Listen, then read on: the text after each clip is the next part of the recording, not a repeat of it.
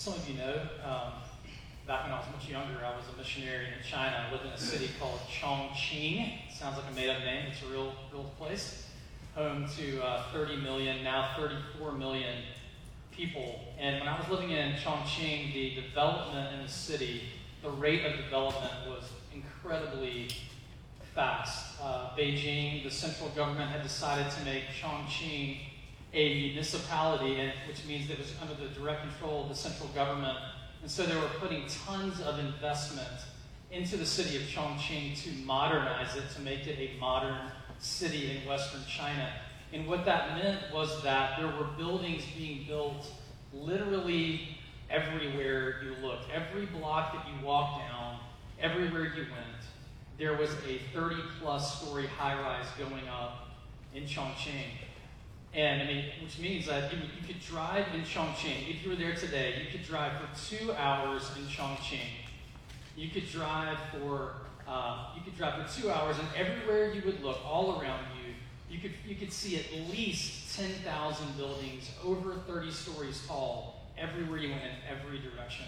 I flew one time from Chongqing, flew into New York City, and it makes New York look small. It's an incredibly large city full of people, full of the image of God.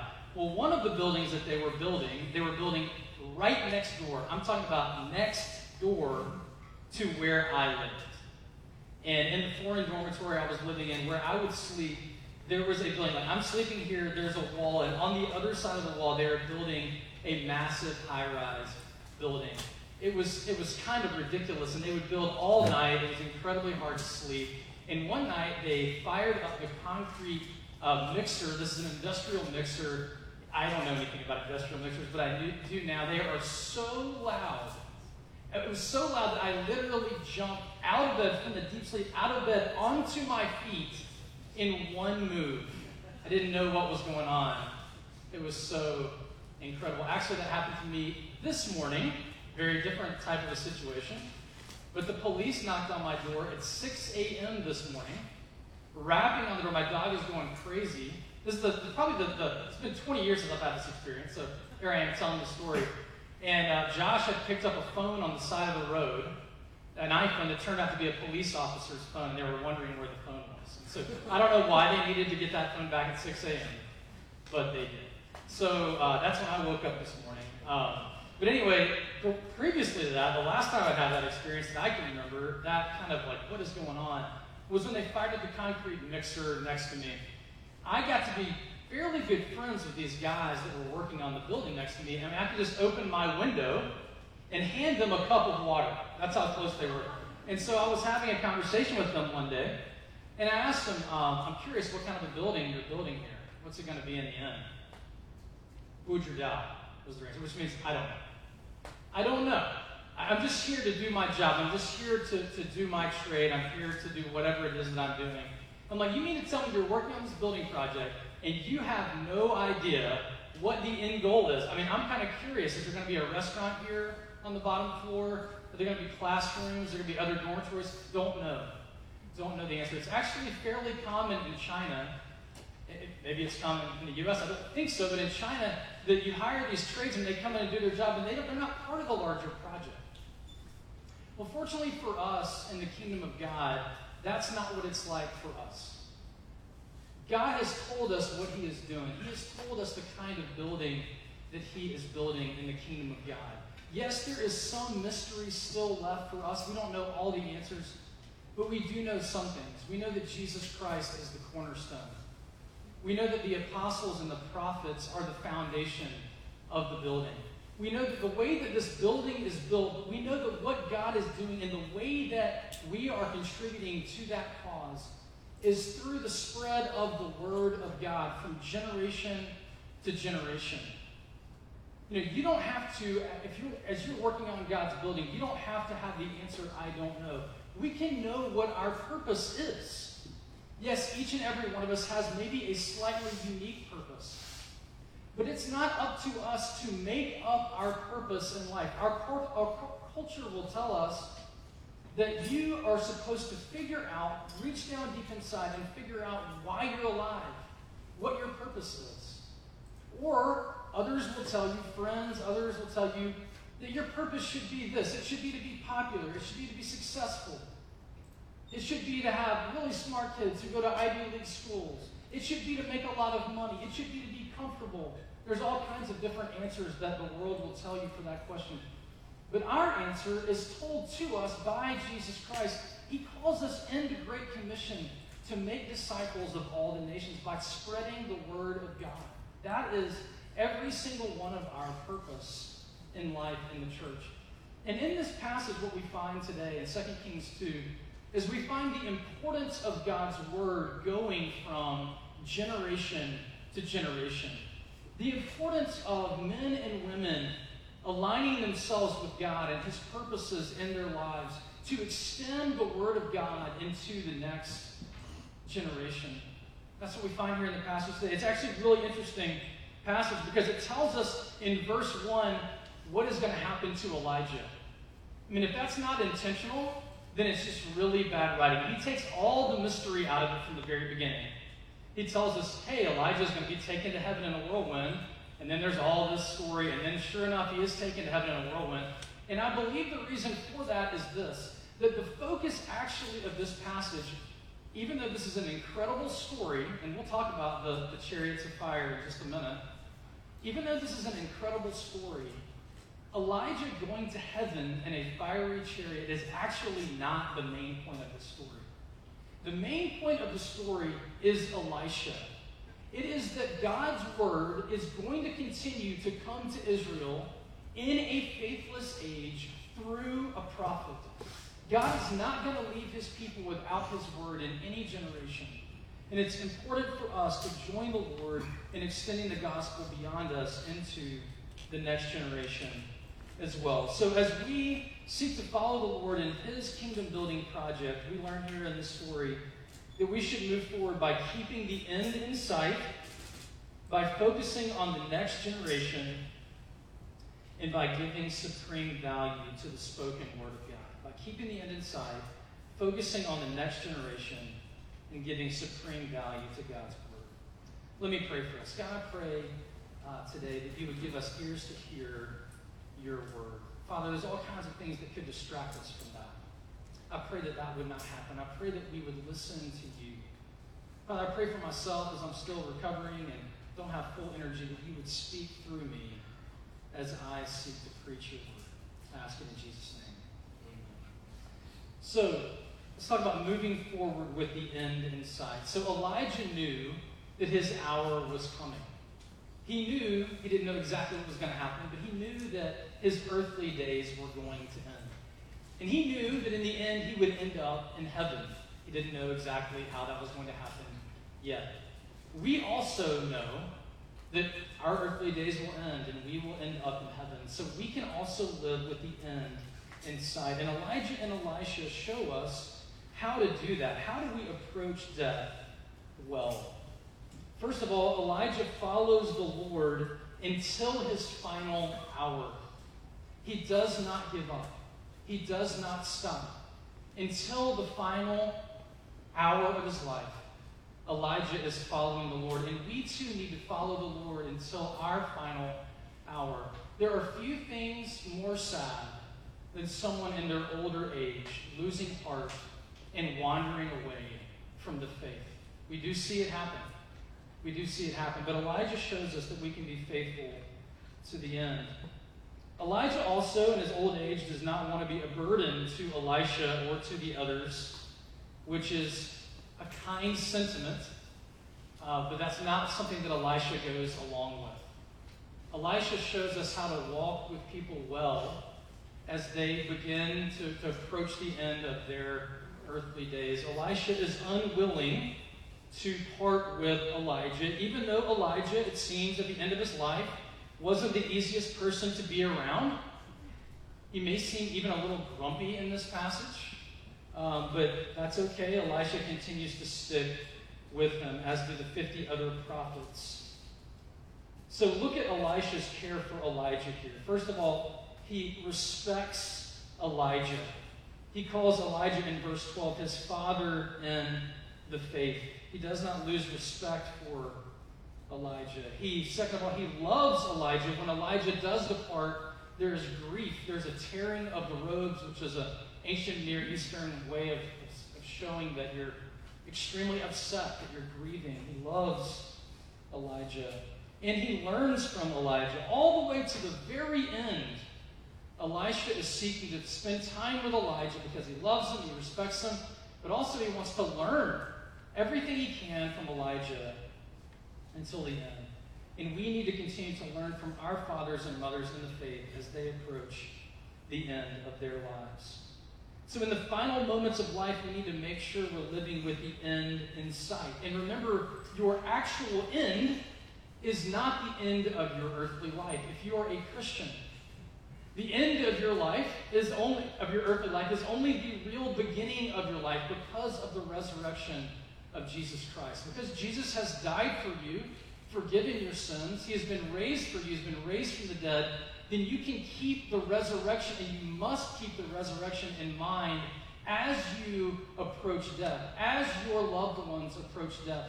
You must continue to understand that this is not the end if your loved one is in Christ, that this is only the beginning.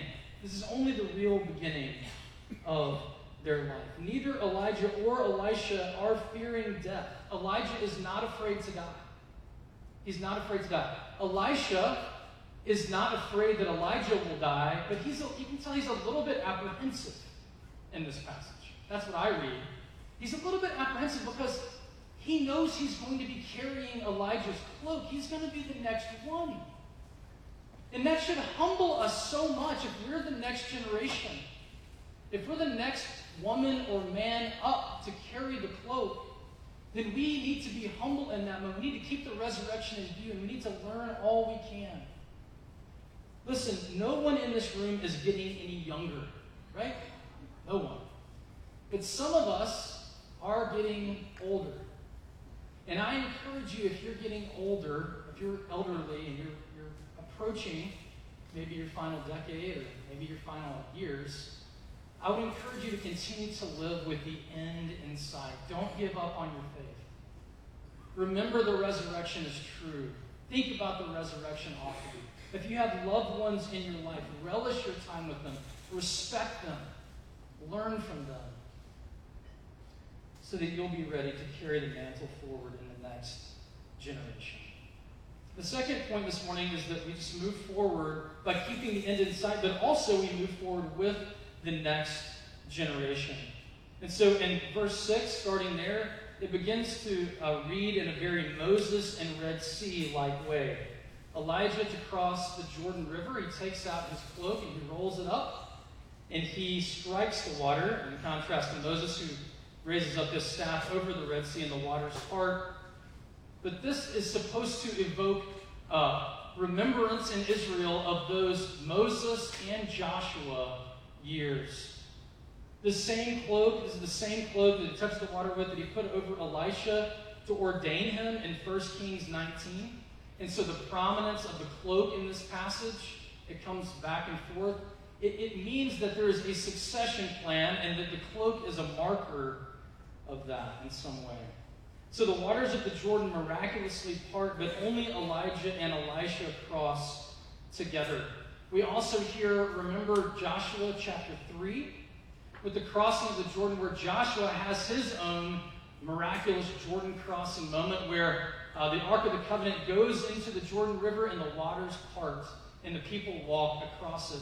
So what we're supposed to be understanding here is that like Moses parted the Red Sea, like Joshua parted the Jordan River, now Elijah is parting the Jordan River, and then later in the passage, Elisha, his successor, will also part the waters and go backwards across the waters. We need to understand that what we're reading here is about the fact that when God raises up a leader, Moses gives way to Joshua.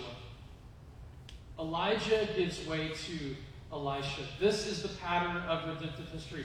There's a forward movement of the gospel that is always happening in redemptive history. So these men crossed the Jordan and arrived very near to the place where Moses died. Did you know that we don't know where Moses died exactly? We know it was near Mount Nebo, but we don't know where it was. he doesn't have a grave. You can't go there to find out where Moses, of all people, died. But anyway, that's where they were, in that same general area near Moses' unmarked grave. This area is also where Elijah will end his earthly life. So Elijah finally speaks about his departure in verse 9. He says, ask what you want me to do for you before I'm taken away from you. Now, this is a bit of a test for Elisha to see if he understands and accepts the role that he's been set apart for. And Elijah responds to the test well. He says, please let there be a double portion of your spirit on me. Now, to the Western reader, this might sound like, hey, Elijah, you've been great, but I want to be twice as great as you are. Now, that would be a really weird and fundamentally uncool thing to say right at the end of Elijah's life. So that's not what he's saying. If you read it in the ancient Near East, it sounds like, I want to be your son and your heir. He's saying, I want to follow you. I want to be like you. I want to follow in your footsteps. This is not one-upsmanship. This is respect. So Elijah, perhaps grumpy, it seems maybe evasive, says, you have asked for a hard thing, yet if you see me as I'm being taken from you, it shall be for you. But if you do not see me, it shall not be so.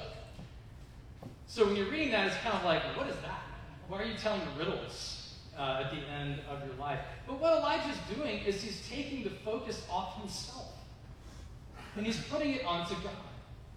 Elijah knows that he's going to be gone. Elijah can't confer his ministry onto Elisha. That's only something that God can do. He wants Elisha, his protege, to be looking not to him, but to Yahweh as he continues on beyond that time. So we are called to empower those who come after us, to train them, to impart God's word to them. But fundamentally, ultimately, only God can call people to himself. Only God can change hearts. Only God can call the next generation to follow him. Only God can give us what we need spiritually. Our role is to recognize someone and what God is doing in their life and to do all we can to build them up and equip them according to how God has made them. But ultimately, for that person, the next generation, to follow the Lord, it's going to be up to the Lord to confer that onto them. So also this is his final statement that he ever makes. His final words, Elijah's final words are, don't look to me, look to God. This is faithfulness to the end. This is Elijah. What he's learned is this. The way to live your life is to submit your life to God and his plans. He has consented his will to the Lord. This is godliness. This is wisdom. This is holiness. This sounds like the end of Ecclesiastes. After I've explored all these things, we're going to actually study Ecclesiastes this summer. But fundamentally at the end, he says, after I've explored all these things, here's what it's all about. Fear God and keep his commandments. That's it. This is wisdom. Follow the Lord. Trust in his sovereignty. Submit yourself to the authority of God.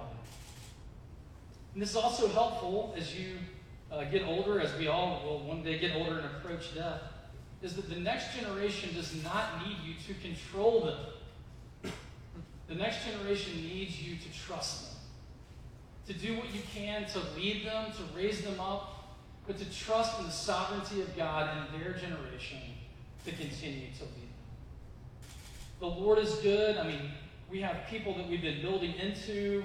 You may have people you've been mentoring in the faith. You may have children. Maybe the Lord's given you children. This is a good template for us. We are called to lead them and to love them and to build into them, but only God can make disciples of the next generation. But God is also far more interested in this than you are. He is raising up disciples. So now we get to the chariot part of the story, the fiery chariots. What is going on with the miracle of the chariots of fire and Elijah? Why does God choose this to be the way that things go for Elijah in this moment in time? Well, a couple of reasons. One is the God versus Baal theme is coming back here. So maybe you forgot about Baal, and that's good. He's not very important. But in this day and time, Baal was the rain king. He was the storm god. He was the god who supposedly, in that cultural moment, was providing for the people, providing all for the agricultural industry, which was the breadbasket of the empire. Baal styled himself as this great king of the clouds. And so God, in Elijah's final moment, his final act, is saying, no, that's me. I am the one who rides on the clouds. Actually, this takes us again back to Moses in the burning bush moment in Exodus 3, where God first reveals his name to Israel. He says, I am that I am, which we say Yahweh is how we encapsulate that meaning. I am that what I am, or I am, God says, that's my name. That's more than about God's self-existence. What that means is that he says, I am the God, Richard Pratt translates it as, I am the God who calls the heavenly armies to be. I am the God who calls the heavenly armies to be. And so in this moment, as God takes Elijah, his warrior, to heaven on a fiery chariot, God is saying, I am the Lord who rides on the clouds. I am the Lord who controls all things. So God is making one last statement against Baal and Elijah's ministry. This is also, second of all, what's going on here. It's the ascent of a spiritual warrior. Elijah has been faithful in a faithless age. Now, Elijah, if you've been here with us, he's been faithful, but he's also had moments of great weakness, of losing heart, of being depressed. Potentially, in 1 Kings 19, he may have been suicidal at one point in his life. This man is not flawless, but he has been faithful. He has been faithful to continue to follow the Lord because the Lord has been faithful to him in his ministry. And ultimately, who is the one who provides the fiery chariot, right? It's God. God is the one who's doing this. This is about God carrying Elijah on his chariot. And then finally, what's going on here is the fiery chariot scene is forward-looking. It's forward-looking. Do you see that? That as the chariot rides forward and Elijah is no more, he's in heaven, he's no more on the earth. What's the message? Hey, Elisha, you're up. It's you. He's gone. You are the one now to carry things forward. Realize this, that when Elijah is taken away, we cannot, like Moses, we also, like Moses, cannot mark his grave. We don't know where, Elijah's not buried anywhere. Christianity is different. We don't build grottos to our leaders, to the ones who have come before us. Yes, we honor them, we remember them, but we don't go and we don't worship them. We're not anchored in the past. We are looking forward to the future. The fact that Moses and Elijah and so many of the heroes who have gone before don't have graves, we can't go build mausoleums to them and go and do anything like that. It's because Christianity is fundamentally a forward-moving religion. It's from generation to generation. The Old Testament is moving us forward to Christ. These men are prophets, but they're pointing us ahead to the final prophet, Jesus. Even the New Testament, though it looks back to what Christ has done, of course, the New Testament is also forward-looking. We're looking forward to what is to come. We're looking forward to the return of Christ, to the one Christ who will return on the clouds. It says in Revelation 19, he will return much like Elijah left here in 2 Kings 2. He will return as a warrior. He will come to do justice in the world. He'll come to set the world to rights, to make all things new. That is what we look forward to. Christianity is a forward-moving faith. In our own American Christian history, we have a few names that have served us well, a few people that have served us very well. Famous people like Jonathan Edwards, Harriet Tubman. These are all believers. Frederick Douglass, Jim Elliot, Dr. Martin Luther King, Billy Graham, to name a few. There are many others that we don't know their names. Black, white, Latino, Asian. There are many others that you've had in your life that have been heroes for you because they've helped strengthen you in your faith. But many have followed Christ faithfully, and we don't even know their names. Do you realize that probably in 3 generations from now, no one will remember you? Maybe they'll remember you by your name on a family tree somewhere. 4 generations, probably not. The chances are that none of you will have any exhibits built in your honor at museums. People probably won't visit your grave in 100 years. And yet we can make so much of ourselves. We can live so self-focused in our lives when really, what is the meaning? What is the point? What is the purpose of your life? Your answer doesn't have to be Bucher Dow or I don't know. It is to extend the gospel around you into the next generation. John Calvin gave very specific instructions for his funeral. Nothing was to distinguish it from an ordinary citizen's funeral. He said, I want a plain white shroud, a simple pine coffin, and no fuss. And that's what the people of Geneva did. Even though thousands went to his funeral, after a couple of weeks, certainly a couple of months later, no one knew where he was buried. To this day, we don't know where he was buried. Why? Because John Calvin in his death was living out his theology. He was saying, I'm not important. God is important. You know, he's the guy that's all about the sovereignty of God and salvation. He's like, don't look to me. Don't look to me and my legacy. Look to Christ. Look to what Christ has done. So how should you live now if people in 3 generations can barely remember you? What would make your life worth it? What should you spend your time doing? Well, first of all, don't make your life about you. Make it about Jesus. The more you point people to yourself and not to Christ, the more you're wasting everybody's time. You're not going to be around, but Jesus will be.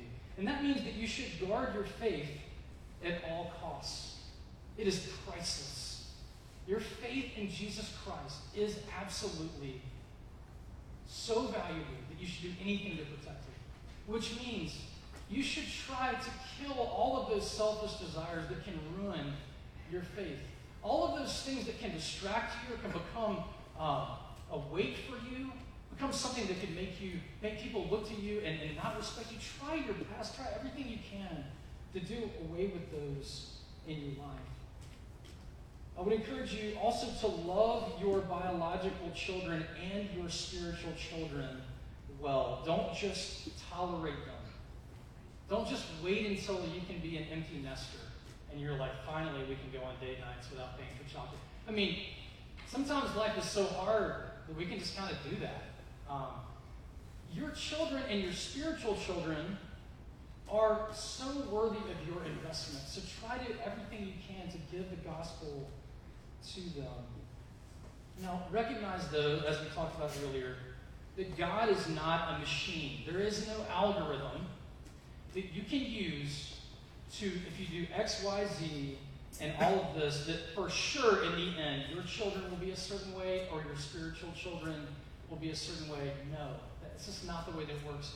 But the reality is that as you invest your life in the next generation, the Lord will make sure in every generation that his word continues on. He will make sure, he'll absolutely ensure that it happens. And his love is not just for you, but as scripture was read last week, it's also for future generations. And then finally, we should move forward, not just for the next generation, but we should move forward with the spoken word of God. With the spoken word of God. So after Elijah goes to heaven in a fiery chariot, interestingly, his cloak falls from the sky, and then Elisha picks up the cloak, and this has meaning for us because this confers the priesthood onto Elisha. And then he goes back to the Jordan, and he takes the cloak, rolls it up, and he strikes the water just like Elijah did, but different because he's walking in another direction. So what do we learn here is this. First of all, where is the Lord now? Where is the Lord? Well, he is with Elisha. He is with Elisha just like he was with Elijah. And the parting of the water shows us that God's power is with him. And then finally, notice, though, that he is walking in some ways in the same way as his mentor, but in other ways he is walking in a different way from his mentor. What we learn here is that when there's a transition of leadership, that there should be some things that are very similar in the next leader. Fundamentally, the Word of God and the faithfulness to God's Word should be very prominent in every Christian leader's ministry. But the way Elisha is going to lead is not going to be the same as Elijah. There are going to be differences. And so for us, as we have a transition in leadership in our lives all the time, it's just happening, we need to make sure, what is holding this thing together? Is it the style of the leader? Is it the type of decision-making that he does? Is the way he preaches or whatever it is? Or is it God's Word that holds everything together? It would have been easy for people to question Elisha because he's slightly different than Elijah. But he's carrying on the same ministry of the gospel, just in a different way. We need to recognize that whatever happens to our pastors and elders and leaders, we need to realize that they will either die or they will fail in their leadership. You realize that? They will be faithful, and in the end they will die, or they will be unfaithful and flame out. That's what happens. That's what happens. What does that show us? The ministry of the gospel is not about a pastor or a nonprofit leader or a speaker. It's about God. God is the only one who is eternal. His Word is the only bedrock of our faith. You cannot put your hope in any Christian leader. Only the Lord carries us through. We need to recognize that God is still at work in our world and in His church, no matter how broken His church may be. The promise of the gospel is that in every generation, there will be men and women who are faithful to Him, faithful to preach His Word. We can count on it. Even if you have been greatly disillusioned by things that have happened in the church, and there are reasons to be concerned at various points in time, absolutely. You need to recognize that God has not left and will never leave His church without a witness in any generation. So what this means is that in this cultural moment, you do not need to set your sights too low. Do not set your sights too low. If you're struggling with disillusionment about the church, it could be our church, it could be any church. If you're what's being called right now deconstructing your faith, if you're caught up in a moment of pessimism, you need to recognize that we have a God who still speaks. God still speaks. God is still at work in His church. You cannot let pessimism or deconstruction reign supreme if God still speaks. Do not set your sights too low. What geopolitical realities have gotten you so concerned, and there are some to be very concerned about, that you're tempted to grow so depressed and so discouraged that you're jettisoning your faith, or you're setting your sights so low about what God can do. The Lord is the Lord. Our God is the Lord. You read Psalm 2. He's the Lord over all of these troubling geopolitical realities, like in Ukraine and Russia, China and Taiwan, Haiti, Turkey, Syria, many of the things Adam prayed for. Do not set your sights too low. You can still keep on praying for those people in your life who you desperately want to see come to know the Lord. Maybe it's your children. Maybe it's your parents.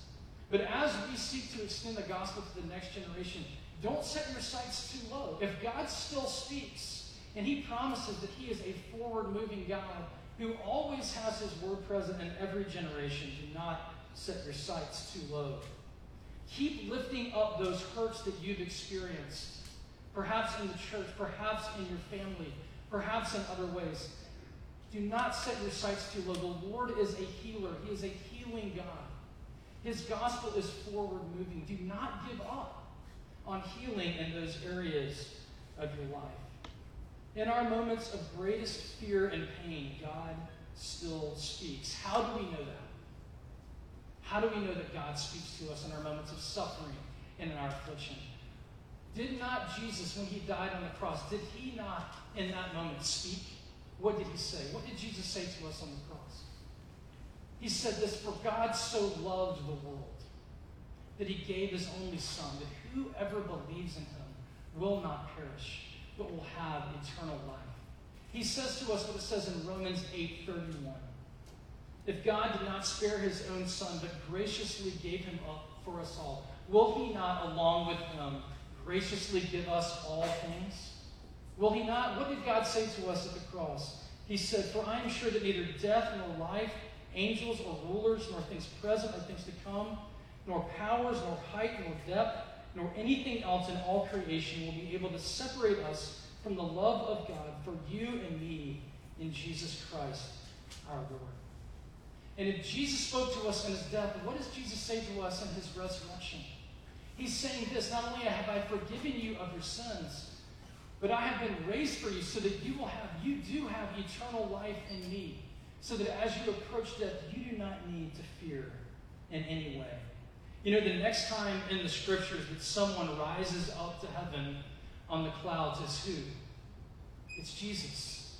And as he ascends into heaven, right before that, what does he say to his disciples?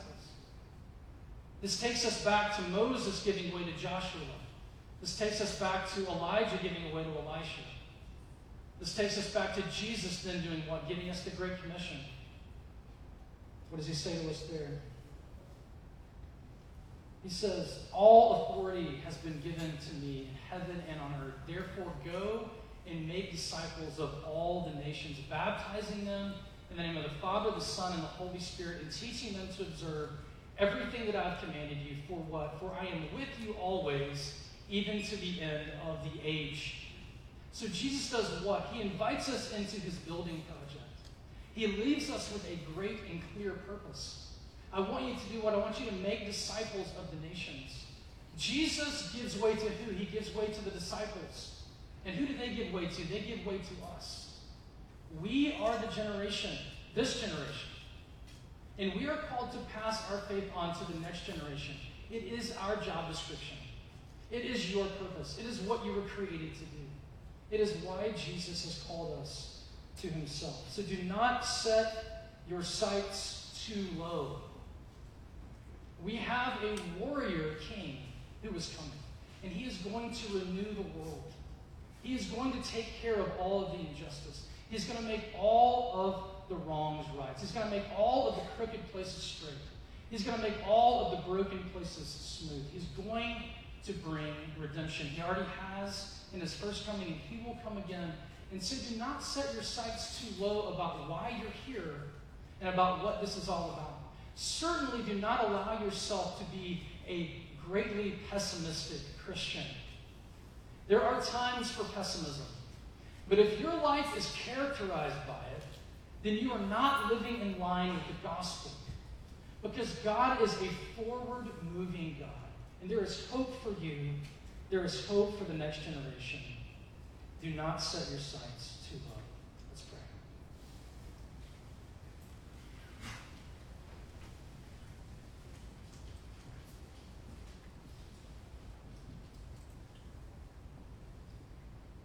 Lord, we thank you for your word. Lord, I just confess that so often I live my life distracted by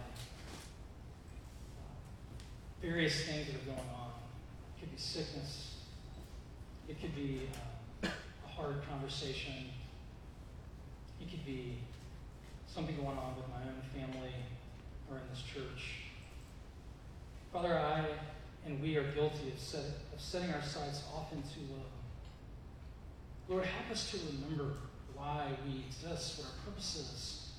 Help us to not give the answer when someone asks what your life is about, to say, I don't know.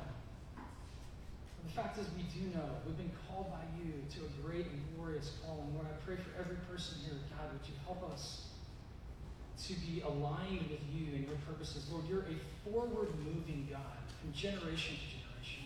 Let us not get stuck in the past.